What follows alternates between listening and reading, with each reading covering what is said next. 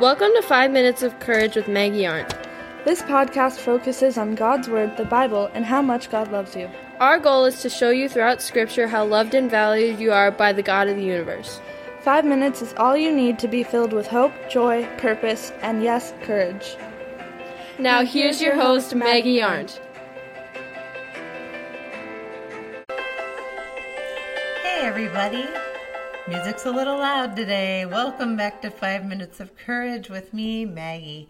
Yesterday was a little bit confusing for the Pharisees and perhaps for all of you, my listeners, because Jesus isn't always super clear with exactly what he means, at least not to me. So today what we're going to do is try to untangle this a little bit.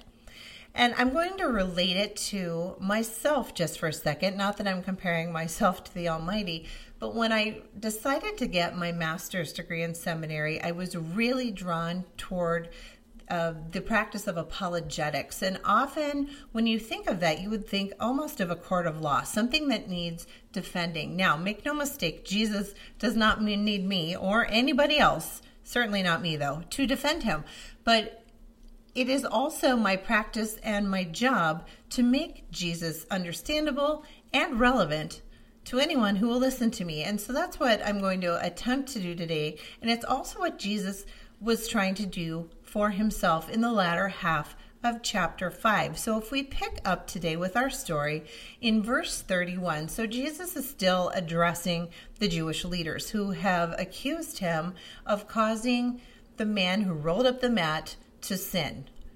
So they're less concerned with the rolling of the mat than they are with Jesus suggesting that he roll the mat, because it would be a greater sin to cause someone else to stumble than it would be to sin for yourself. And so in trying to explain his actions and his thought process, Jesus was like, but the Father and I are one. If there are rules about the Sabbath, I made them.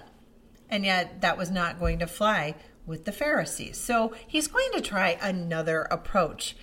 He says in verse 31, if I were to testify on my own behalf, my testimony would not be valid. And what he's doing here is he's not only placating them, but he's referring back to Deuteronomy 19:15. So from the laws of Torah, which say, by the mouth of 2 or 3 witnesses, the matter shall be established. And Jesus knew this.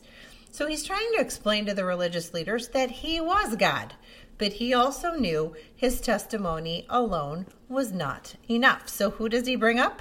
Our old buddy and his cousin, John the Baptist. Verse 33, he says, in fact, you have sent investigators to listen to John the Baptist, and his testimony about me was true. Because John the Baptist was the burning and shining lamp that they looked to. And Jesus reminds them that they said John was the lamp which burns and shines. And this was a perfect tribute to him for a couple of reasons. A lamp bears borrowed light. It does not light itself. It is lit. We know this to be true. Even if you have Alexa in your house, you still need to tell her to turn on the light. Or think back to the 80s, the clapper. You still have to clap your hands or flip a switch to light the light. It can't light itself. John is the light. It is lit by whom? Jesus. And John had warmth, for he didn't bring a cold intellectual message, right? He brought light. And the function of his light was to guide, and John pointed men on the way to repentance and to God. Do you remember when he did not get jealous when people left his side of the river to go over to Jesus? It's because he knew his place. John the Baptist stayed in his lane, and he knew he was not the Messiah. He knew his cousin Jesus was, and his only job was to be the flashlight to point them to the Messiah. So if you're not going to take John the Baptist's word for it, well, verse 36 says, I have a greater witness than John, my teachings and miracles. Hey, how about the dude that just got up with the mat? Remember him? He was paralyzed for 38 years. This whole controversy was sparked because I healed a paralyzed man and he rolled up a mat. Remember that? Anybody? Well, in case that wasn't good enough for them, let us turn the page and let's talk about Moses, because certainly they would know Moses. The law of Moses was the one they were referring to. And if you believe in Moses, you have to believe in me. The religious leaders rejected Jesus because they rejected God's word through Moses. Moses accuses them because Moses wrote about Jesus and they would not receive the testimony of Moses. See, their error was in not believing in the law that they were trying to throw at Jesus. Moses wrote about Jesus. Jesus told them that. He said, the scriptures testify of me. The words and writings of Moses fulfill the promise prophetically, speaking of Messiah in many, many, many, many places. But if you can't believe in Moses' writings, how are you going to believe in my words? And ultimately, Jesus says to them in verse 41, your approval means nothing to me because I know you don't have God's love within you. And you have to just sometimes chuckle at how frank Jesus is. Now, I don't know that that was exactly a direct quote. I don't speak fluent Aramaic or Greek.